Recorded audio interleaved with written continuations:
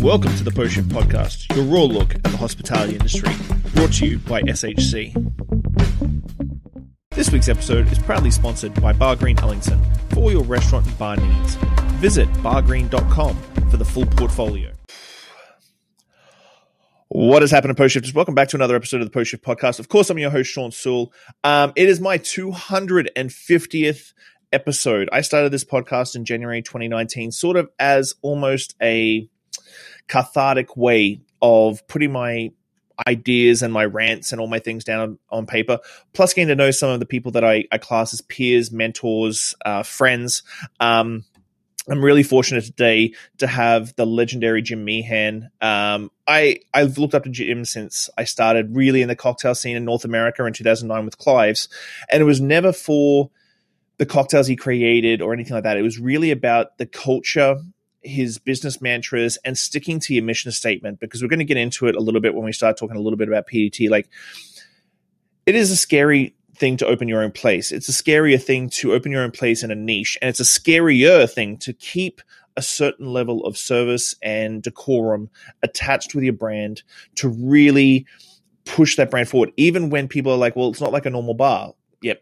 And these are the same sort of things I encountered when I opened up Clive's, and people saying cocktail culture is not going to last in Victoria, so on and so forth. And so I've always looked up to Jim. I've also looked up to Jim a lot for his constant, and unbeknownst to a lot of people, constant side hustles. And I absolutely love that about him, because as most of you know, I always have a side hustle going. But Jim is the king of tangible side hustles, in my opinion. Like, he just picks things. So without further ado, I know I kept everybody on a little bit of a precipice the other day when I said who was going to be my 250th episode. But I'd like to welcome Jim Meehan. Thank you so much for joining me, my friend. Honored to be here. Congratulations on 250. Thank you very much. Like, it's been kind of crazy. Like, if you feel like it's going to be quick, and then it really seems like it takes forever. So I'm a massive comic book nerd. I always like to hear people's origin stories. So what got you into the cocktail business? It's funny. I grew up in a family of some pretty robust drinking, mostly my dad drinking Miller Genuine Draft after work. But I never really I wasn't around cocktail culture at all until I went to college. And a friend of mine who was a good friend in high school, who went to college where I did at the University of Wisconsin at Madison, Andre Wright, he was working at a tavern called State Street Brats, which is still there. It's been around since the 50s. And he was having a great time. And I needed money to buy, books and beer. And it started out being sort of the accessories of college. And then eventually it needed to be college itself a couple years later. But I started, Andre got me a job working there at the door. And I worked my way from the door to the grill, and you worked the fry station, and then you worked the actual grill, and then I bar backed, and then I became a bartender there. And I was actually a shift manager there by the time I was 20, before I was legally allowed to drink there. So it was great. It's funny thinking of what we do now. We were making, we didn't have fresh juice. Everything came out of a soda gun. Most of the drinks we served were in plastic cups. It was just the antithesis of what we're doing now, but I really loved it, and I feel like it's always been my experience at State Street Brats has really always grounded everything I do to this day. And I remember things like getting my teeth knocked out when we were escorting someone out, or mopping the floors at the end of the night, or just. There were a lot of experiences there. We built the second floor to a 50-year-old tavern there. A lot of it had to do with the success of the Packers and the NFL and the Badgers and football, that we became sort of a sports bar. But I feel like while the fashions of our industry change, like what we're serving, what the thing that we're serving, like, is it cool or not? I feel like the fashions change, but the soul of the job of service and kind of being a place where people go for community, for me, has never really changed. So I have a funny we talked about this in the green room. I have a funny Wisconsin old fashioned story because I started doing TikTok in January as sort of a case study for brands, and I put an old fashioned video up. It got about 500,000 views, but I've never been hated by a whole state quite like posting a classic old fashioned recipe. The whole state of Wisconsin hated me. So later on, I did, it was pretty aggressive too. Later on, I did a Wisconsin old fashioned. I researched Wisconsin old fashioned, read as many articles as I could. So I made a brandy old fashioned with the sugar cube, lots of bitters, lots and lots of bitters, cherry, orange, muddled, the whole shebang. Topped it with soda. I actually topped it with Sprite. And then came the comment. Brandy old fashioned sweet. Yes, and this is the thing that blew me up. Like everybody's like, and then it becomes regional. People are like, "Oh, that's a brandy old fashioned sweet." I like mine brandy old fashioned sour, and then a whiskey old fashioned sweet, whiskey old fashioned sour, SoCo old fashioned sweets. And I'm like, this is like a whole ecosystem of old fashions. And then there's also press, which is equal parts soda and Sprite. That's crazy. And then I had crazy people saying like, I like mine garnished with pickled mushrooms and like pickled Brussels sprouts and stuff. I'm like, yep. Do you literally just have like a garnish tray sitting out and then you just go, can I have one of those, two of those, like Subway for your old fashioned garnishes? It's amazing. It's just an amazing place, Wisconsin. It just blew my mind that, especially, and same thing what you were saying, like, the way we get taught old fashions and way you normally serve them in New York and stuff like that, then you get into Wisconsin and it's a whole completely different animal of a drink. There's a book somewhere over here that just came out this year called Wisconsin Cocktails. University of Wisconsin Press printed it. The author's name is Jeanette. It's like, I forget her. It's like Wilkerson but it is so good. And I feel like she covers the Bloody Mary. She covers the old fashioned. She covers like the iconic drinks. And I think my blurb was something along the lines of like, if you grew up in Wisconsin, this reads, this is like a totally normal book. But if you didn't, it's like a Coen Brothers script for, how people drink in Wisconsin. It is very accurate. It's very well researched. And it reminded me of living there for 7 years. It's a magical place.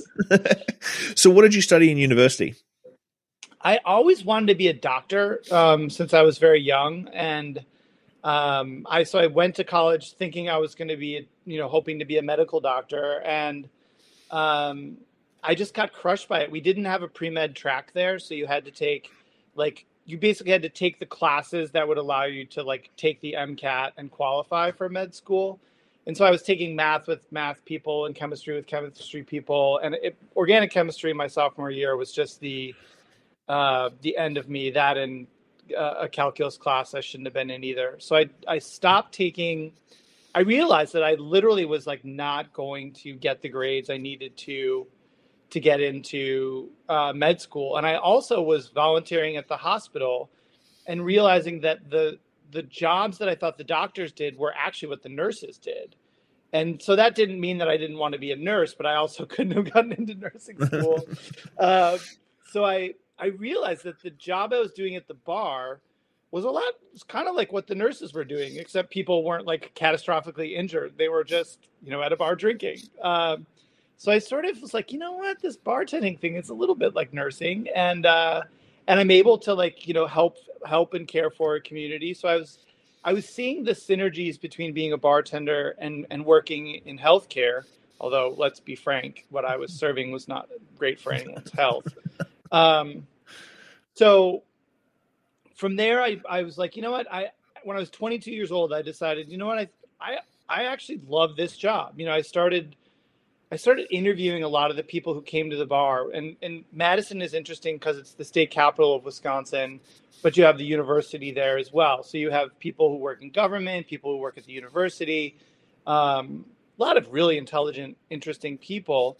And I found that regardless of what people did for a living, they seem to like really not love their job, and they seem to like be like potted plants where like they came to the bar, I gave them a beer, and they like turned into a human. And I realized like, in some ways being a doctor or some of these other positions was chasing prestige and not chasing doing something for my life that was really going to make me happy. And I realized right then and there that like I actually was really happy doing my job. I wasn't quite sure that I'd maybe be happy my whole life doing it, but I was confident enough that I decided, you know what? I think I'm going to be a bartender when I grew up. And from there, college went from a ladder that I needed to climb to get to another wall to like, all these people, when I was asking about their job, they also kept saying like, college is going to be the greatest 4 years of your life. Make sure you enjoy it. And I really wasn't enjoying it. So I dropped chemistry and calculus. I picked up French and an African American studies class where I called the professor and asked if I could sit in on her graduate level Harlem Renaissance class. And so I went from like these 600 or 700 lecture halls to, a graduate level class in African American studies taught by Professor Sandra Adele, who's just this like brilliant. She had like a complet PhD. She was super fashionable, just this powerful, intelligent Black woman leading this class. And I fell in love with the class. I fell in love with the people in the class. And I ended up taking 4 of her classes and deciding I'd double major in Afro-Am. So I majored in English literature and African American studies, which was sort of, I did come planning on wanting to major in English because I always wanted to be a writer too. But the Afro-Am major was something that it wasn't expected, and I'm so glad I did it. So you finished up university, you finished up college, and still got left with a degree and stuff? I had to take a year off of school to get in state. I grew up in Chicago, so I was paying. My parents paid for my first 2 years of college, and then I took the year between sophomore and junior year off, worked all year, became a Wisconsin resident. And from there on, I was working pretty much full time to help pay for the rest of school. So I ended up it was 5 years to graduate, but the 5th year I probably took 6 classes. Like it was just, I was working full time and kind of going to school on the side. So when you left college, what was the next step post? I graduated in 2001, and my brother had moved previously to New York City, and I knew I wanted to move to New York like as soon as I could, but I also needed to save money. So I graduated in 2001. Unfortunately, September 11th happened, and then I saved money throughout that whole year, and then moved to New York in August of 2002, and from there was able to land a job at 5 Points, which is now Vic's on Great Jones Street between Bowery and Lafayette. It was during the day and age in New York where you like still look for your job in the classified or like in the newspaper. And every job pretty much said like for bartending you need a mandatory of 2 years of New York bartending experience. Oh, wow. So even though I had 7 years of bar experience, New Yorkers are famously narcissistic about how they ply their craft, as if we all don't tend bar in the rest of the universe. And so even though I had 7 years of bartending experience, people assumed it must have been like milking cows or like, whatever. Churning butter, making cheese. There are a number of New Yorkers who view America as like Florida, Los Angeles, and the space in between those 2 places in New York. So coming from the middle of the country where they fly over, there was obviously I couldn't have learned anything of value there. So no one would hire me, and I had to wait tables for quite a while to kind of establish myself behind the bar. So how long did it take between that sort of experience first landing in New York in 2002? Because when did PDT open? PDT opened in 2007. What was the journey between two? Because that's a quick journey, like landing in New York to opening one of the most prolific speakeasy style bars ever. Like that 5 years, what did you do in that 5 years that set you up to be able to? Well, yeah, I mean, I think the interesting thing, and I talk about this a lot because you and I are getting so old now that our resume is becoming history. Thankfully, still contemporary history, but much closer to history than not. But so effectively, I was able at 5 Points I took a brunch shift that eventually led to getting behind the bar full time. And I almost was on the path to like becoming a wine professional. I was very interested in wine there, and I was thinking of moving forward with that. So my second opportunity came when two other restaurateurs I wanted to work with, Danny Abrams and Jimmy Bradley, opened a restaurant called Pache. And I asked them, they wanted me to come work for them. And I said, if you want me to come work for you, I want to work the floor selling wine, and I want to run the bar program and create the cocktails. And they said, well, that position doesn't exist. And I said, well, if you want me to come work for you, create it. And so they did. So they let me be the bar manager, create the cocktail program, hire and train the staff, and then work with the assistant wine director on the floor. So I did 3 nights on the floor as a som, 2 nights behind the bar. And the restaurant was amazing. I worked with so many talented people, including Gabe Stolman, who's gone on to become one of the most successful restaurateurs in New York, who also were friends of Madison. But the restaurant closed pretty quickly. And so when the ship was sinking, to my chagrin, I had a coworker who worked at Gramercy Tavern who suggested that that would be a great place for me to be, because he noticed a lot of my passion was there. And then I also was able to get introduced to Audrey Saunders at Pache. 2003, I think was the year 4, was the advent of Google image search. So right when Google image search came out, I Googled Audrey Saunders so I knew what she'd look like. And I had a friend who was editing Food and Wine's cocktail book who I knew was communicating with her. His name was Rob Willie. I asked Rob if he could ask Audrey to come see me. And maybe like a month and a half later, she came in one night with her friend Rob, and they sat down and had dinner, and they ordered dinner and wine, and I sent them a mid-course. They didn't order any of my cocktails. And as I presented their mid-course, I sheepishly was like, I know who you are. And I sort of introduced myself and asked them if I could make them cocktails. And I made both of them all of my cocktails, and ended up giving her all my recipes as on their way out. And we ended up meeting up at the Brandy Library, which was down the street, for drinks. And then she invited me up to Bemelman's for another interview. And I basically begged my way onto the opening staff at the Pegu, which was a year plus off. So I took the job at Gramercy. I was the first bartender they'd hired, not from inside the house in years, but weirdly, all these old time bartenders there left within the year. And I was able to work my way from new bartender to head bartender at Gramercy.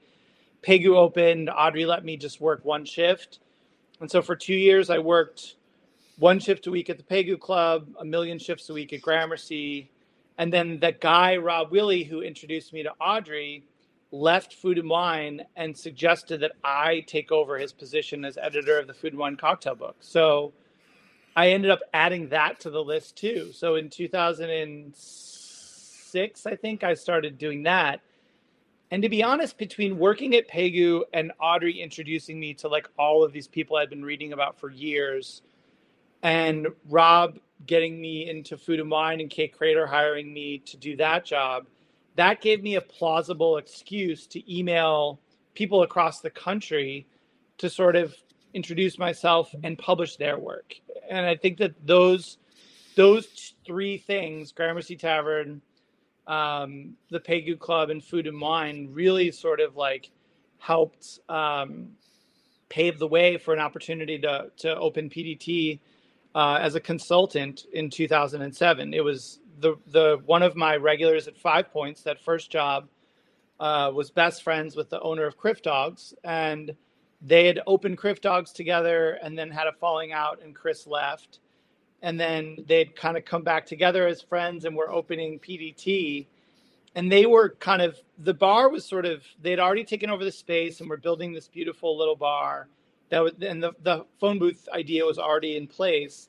They knew how to build a kind of beautiful bar. They'd used Milk and Honey and Death and Co. and mostly those 2 bars, I think, as inspiration from a design standpoint.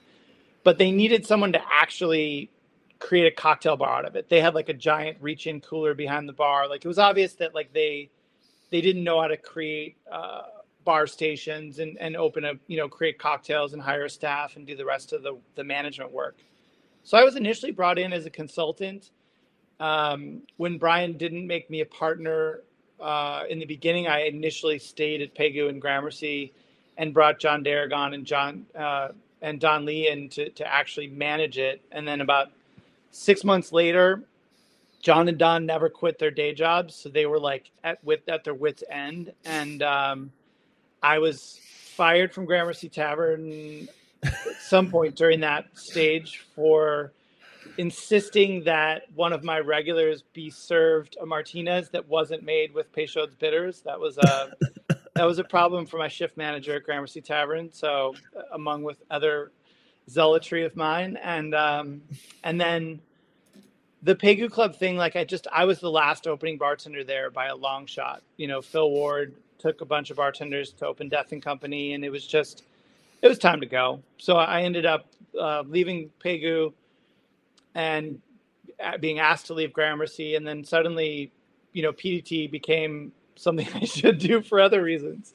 So then I sort of relieved John and Don of their management duties. They remained involved, of course, but I kind of took on what they helped build with me.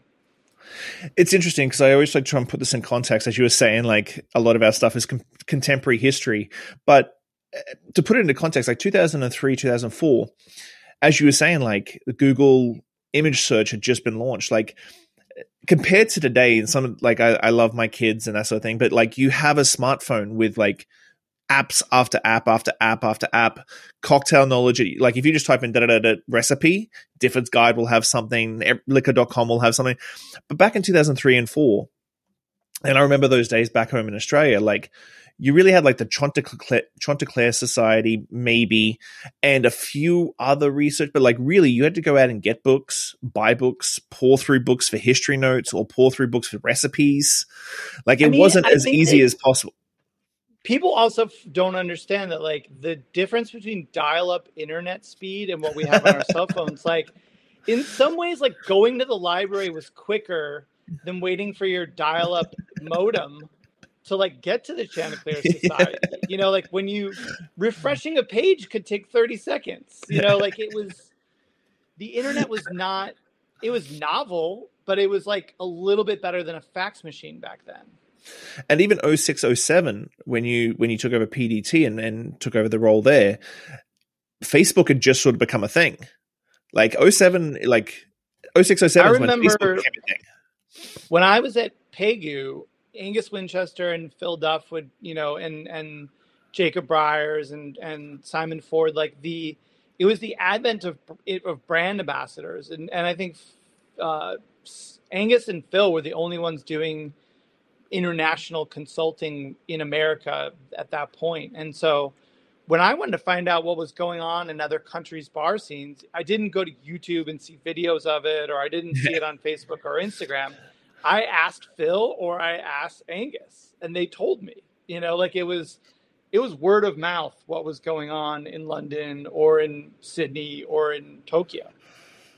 Yeah, and I appreciate both Angus and Duff because they've both been to Victoria and both bartended at Clive's, and so the word of mouth of Victoria is definitely something that's very odd to me still to this day. So I'm curious about PDT because I know that cocktail bars were getting trendy with Pegu Club, Death and Company, that sort of thing, Milk and Honey. But again, as I said in the intro, there's something to be said about sticking to the mission statement that you lay out in the very beginning, because like you open a cocktail bar, great. Speakeasy style bars like Milk and Honey were becoming popular, but to stick to your guns consistently, because you're going to have good nights and bad nights, which you already have in bars and restaurants, but being a niche of a niche of a niche, your good and bad nights are very flicking back and forth. What sort of stuck that mantra and that mission statement as you started taking over PDT and starting to get more attention? Because that's always the hard thing with speakeasies. You get more attention, more people know where you are. Like the secret telephone booth all of a sudden is not a secret no more. The funny thing with PDT is that as I said, Brian and Chris created PDT as a speakeasy. And the reason they did it wasn't because they essentially the reason they did it was because had it had a street entrance, they would have needed to apply for another liquor license for the venue, and they wouldn't have gotten it because the East Village had a moratorium on liquor licenses, and St. Mark's Place had 10 bars on the street. So the reason why the door was through the dining room of Criff Dogs and not on the street was because of that. And then the reason why they put a phone booth entrance, I think, is just because Brian and Chris were always high. You know what I mean? And I think that a lot of the humor of Criff Dogs is a stoner skateboarder mentality. And I feel like that is from the video games to the WWF action figures to the Brian was he's a stoner skateboarder. And so I feel like that sort of punk rock, sort of like old school Powell and Peralta Vision, Bones Brigade, sort of mentality that was the Criff Dogs solution to a door. Of course you couldn't have a door. You had to have a phone booth, so I give Brian all the credit and Chris all the credit in the world for doing that. But one of the things that I remember spending all of my time in the early days now saying is we are not a speakeasy. What I would used to say is, the Prohibition era speakeasies were illegal first and foremost because they were operating without a license. We got raided within the first couple months of opening because the news got out there in there was a New York Post article about, the speakeasy. So we got raided. And the reason why we got raided is because the police were like, a speakeasy is illegal. We should go check this place out. So real life Prohibition style raid. Exactly. So we did get raided. And so I always used to say, we have, this is a licensed bar. And the other thing I used to sort of talk about is the Prohibition era speakeasy was a sort of, they weren't known for cocktails. These were places that had, maybe some of them had nice cocktails. I'm sure the 21 Club still had a nice selection of booze, but the speakeasies that gave New York its sort of swagger during Prohibition were not the 21 Club, I imagine. I imagine they were in Harlem, and they would have been places where maybe you'd see Charlie Parker or some great jazz musician. And they were places where people of all different races and classes. And it was just, I imagine they were a really fun, funky place to hang out. And PDT was not there was nothing, we were transgressive in the sense that we were a cocktail bar attached to a hot dog stand. So there's always been this yin yang of PDT from the Criff Dog experience to the PDT experience, but certainly nothing as socially disruptive as a Prohibition era speakeasy. Mm-hmm. So I spent my early days being we are not a speakeasy. We are not a speakeasy. And what my main goal was back then was really to take the sort of better tenets of fine dining is such a terrible term, but to take the sort of tenets of hospitality and service that we used at Gramercy Tavern and the Pegu Club and bring them to the cocktail bar venue, bring them to PDT. And I think that the goal was to do so in a non-rarefied experience. I think the Pegu Club was obviously one of the greatest bars of all time, but it definitely had a very precious, refined, luxurious feel to it. It was in Soho. We were in fancy uniforms. I remember people used to approach us there they were going to a great sushi bar. And I feel like Gramercy Tavern was one of the best restaurants in New York. So both of the places had this air of luxury and refinement, and they were internationally known. Whereas at PDT, I wanted to serve hot dogs and tater tots and play Radiohead instead of be in a three-piece suit and playing jazz, and so I feel I didn't want PDT to be Boardwalk Empire. I wanted it to be something new and disruptive in that sense. And I feel in some senses, I think the phone booth, to be honest, is why we became so well known and busy. But what my contributions were to try to bring that yin yang sort of high low sense of like, we take what we do seriously, but we don't take ourselves seriously. And you can come here and get a great drink and still be in an environment that is, welcoming and hospitable. Yeah, it was funny. In 2010, I was lucky enough to go to Cognac, and it was with Sacha Petresky and Salvatore Calabrese. Like, I should not have been there in any way, shape, or form with the people that I was there with at all. Toby Caccini, the whole shebang. And I remember because the Cognac BNIC brought us all in, and it was all about 1920s prohibition and how Cognac played into that. And I remember like one of the very first days when the Cognac people start talking about speakeasies, and then they pitch it to Sacha, because obviously Sacha Milk and Honey, and then Sacha just drops the hammer on the same sort of thing you were talking about, like about speakeasy culture and how it's romanced and all that sort of thing, and cocktails weren't really a thing. And then you just saw all these people who have brought this massive room of like industry leaders together, face just drop, because they were expecting the absolute opposite of what Sacha was describing. He's like, yeah, speakeasy culture, like ruined cocktail culture, ruined beer culture, like ruined everything. But the interesting thing now, like years later, that I've realized, well, first and foremost, I should also say, Sacha was the reason why I never worked for Sacha, but I was so inspired by Milk and Honey. And I feel like one of the reasons why I became famous is not because I deserve to be. It's because Sacha refused to talk to the media and was very reclusive. So, I mean, I contribute a lot of my success in that space to Sacha refusing to accept the credit and recognition that he deserved. I'll also say that I think that we all got the brief wrong. And I think if Sacha ever told us what he really thought, I don't think we would have gotten the brief wrong, but I think that Sacha was inspired by Angel Share, which is, it is behind a secret door upstairs in Stuyvesant Place in the East Village. So it has that in that sense, it's like speakeasy-ish.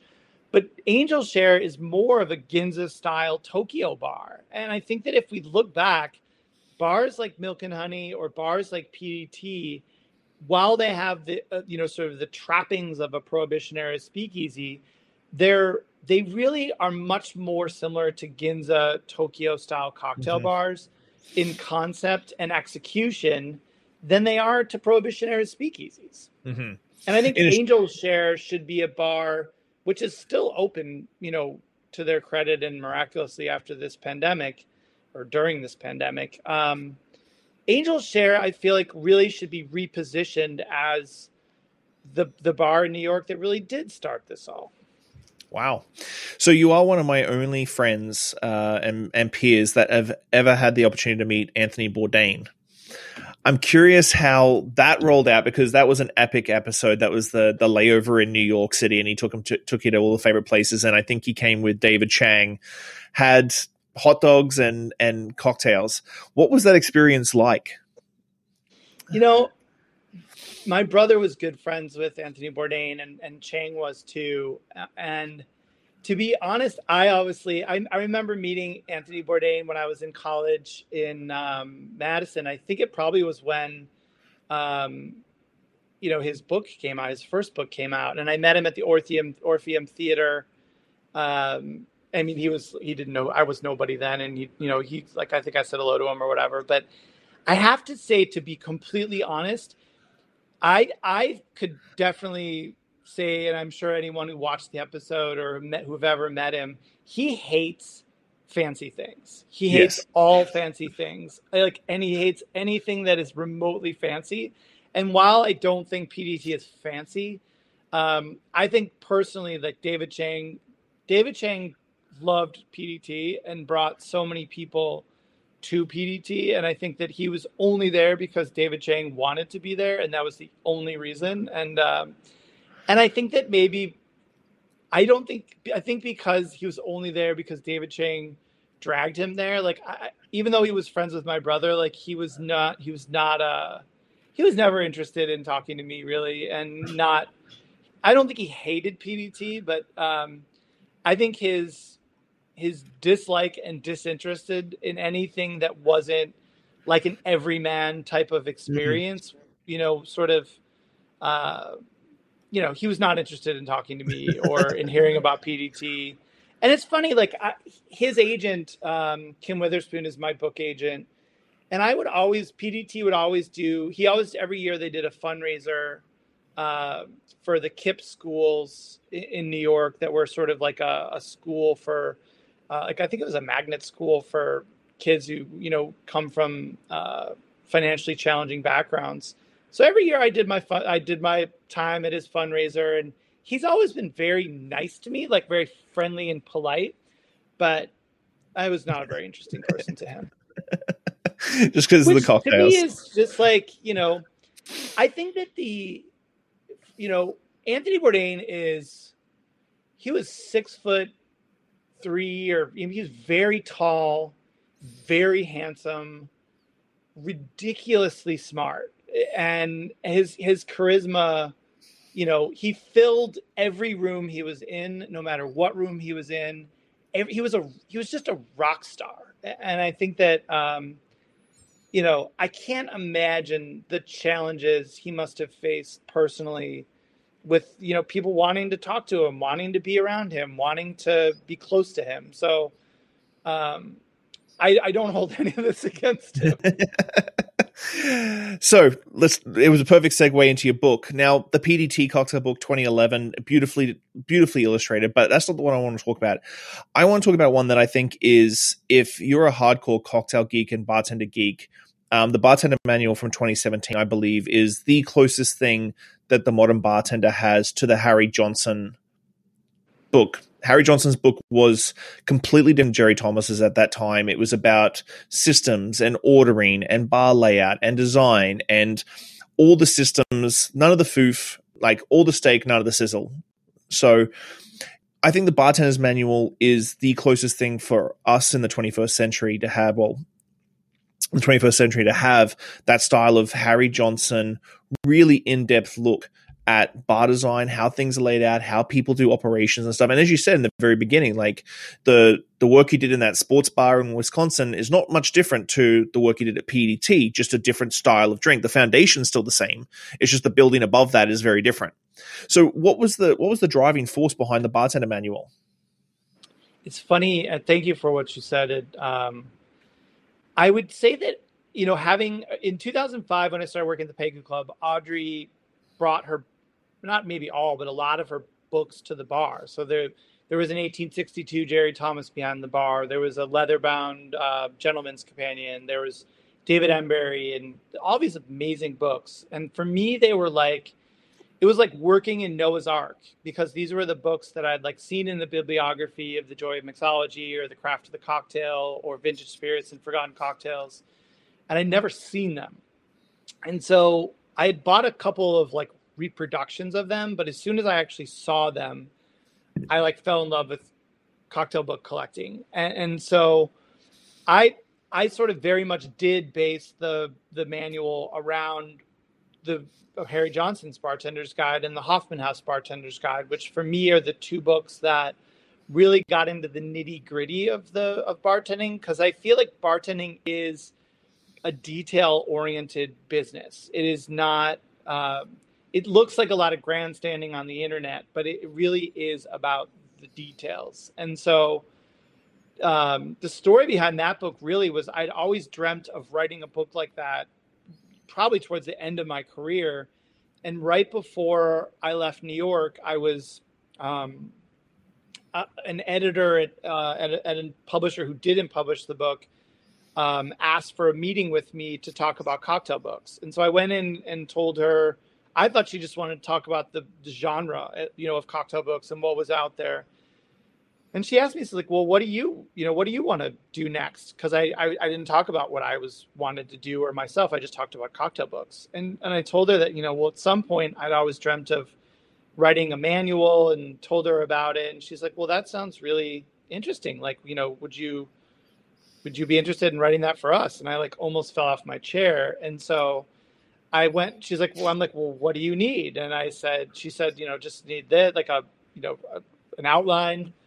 And so I ended up basically calling my agent and being like, I just went and spoke to this woman at this publishing house, and she's ready to offer me a book deal on this book. So I refined the proposal, and she showed it to a couple of other publishers, and 10 Speed took it. So I signed the book deal right my last year of New York, and then spent 3 years writing it. And to be honest, it was something I thought I would write later in my career after I'd learned more and had more experience. But the opportunity presented itself.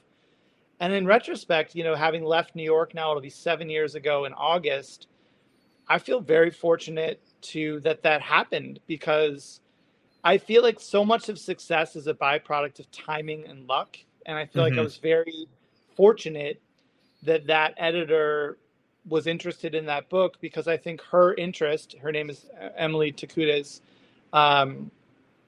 her interest validated the idea of being able to write something like that. At the time, there was nothing like it on the market, and I think that is, I feel very grateful. And I think what the book is in a nutshell is it's Zen in the Art of Motorcycle Maintenance for bartenders. The premise of the book, if you read it closely, is that bartending is a lot like life. And so instead of I think that, bartending is a job that is a life job, and it is a problem solving job, and life is all about problem solving. So that was the goal, is to write a detailed book about bartending that someone who wasn't a bartender could read and be like, you know what, I'm not a bartender, but I could actually apply some of these ideas in my job, as a carpenter or as an insurance salesperson or a college professor. Yeah, a lot of people ask me, and I'm sure this is going to be the same for you, because we're going to get into your side hustles in a second. A lot of people go, well, how do you do all these jobs? How do you have all these companies with these different partners and projects and all that sort of stuff? I'm like, it's chits on the bar. It's a Friday night, and I have 6 chits in front of me. I take a chit, I make it, I stab it, and go on to the next chit. And that's how I apply everything I do on a daily basis, is imagining that I'm on the bar on a Friday night with 6 chits in front of me with 3 drinks per drink thing, and just bang it out and just keep moving along. And then another print will come up. So you are, like I said in the intro, that you have a huge amount of side hustles. Do you actively go out and find these product developments and these new products and stuff that you've developed over the years? So you've, just a quick little one, you've done Banks Rum, which was a huge one. Obviously, the Me handbag has become legendary. My good friend Solomon had his office broken into and his Me handbag stolen, which he is devastated about.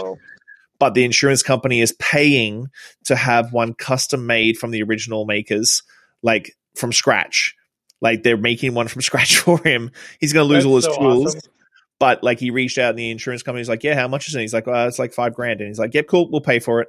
And so he's getting this whole Me handbag made from scratch, brand new, just for him, which is incredible. The funny thing is, we designed there's a new version of the bag that's ready to go, and then the pandemic happened. So I'm hoping the version he's going to get then is the new bag, because there were multiple prototypes of both the roll-up and the bag, and then the pandemic happened. So I'm still, in conversations with Moore and Giles to see if I can get them to bring this new, because it's been 10 years now. This is the 10-year anniversary of that project. Wow. But obviously the pandemic was one of those things like where everyone had to sort of shift what they were doing. Everything. So I wasn't bummed that they shelved it, but I am hoping that they might bring it back. You've done the Eastern Imperial Grapefruit Soda. Did you have, I remember seeing it in the article, but I can't seem to find it. Did you have a bar cart at one stage as well that you designed? So with Moore and Giles, we started with the roll up and the bar cart. And then we went from there. The Bullet Woody was actually designed by Brad Ford and I, Brad Ford's like an interior designer in New York. And then there was a guy named John who was designing these teardrop trailers in Virginia. So we took John's teardrop trailer, and Brad and I designed what is now the Bullet Woody. And it was initially designed for an AIDS charity fundraiser. That was like a big part of a big design gala. And Bullet liked it and bought it at auction, and then they had another one made. So we did that second. And then we did the leather-bound edition of the PDT book. and then we did the sidecar was what the bar cart was called. So we did the sidecar, and then I've redesigned the bag and the roll up with Moore and Giles, and I'm just trying to get them to bring that back out. And then we were working on a sort of like not a sidecar, but like a sort of another bar cart idea that wasn't going to be like $15,000. That was also shelved by the pandemic. So I've had a long standing collaboration with Moore and Giles that has been great. I love that company. So are these collaborations and these products and stuff like that, do they usually come to you, or do you see an area of the industry that you feel like you need to fill? Because obviously you have an entrepreneurial spirit. Well, the thing that's sort of, I remember sort of having to confess this in another interview, and I think that there's two things that I feel like people probably don't know about me. One is I'm very risk averse, and I'm especially risk averse with my own money because I don't come from money, and I like things more than money. So my career is not led to a large bank account. And so you have the same relationship that my wife and I have with me not doing things for money. She's like, why don't you charge for that? I'm like, it's just me hanging out and giving my opinion. Why should I charge for that?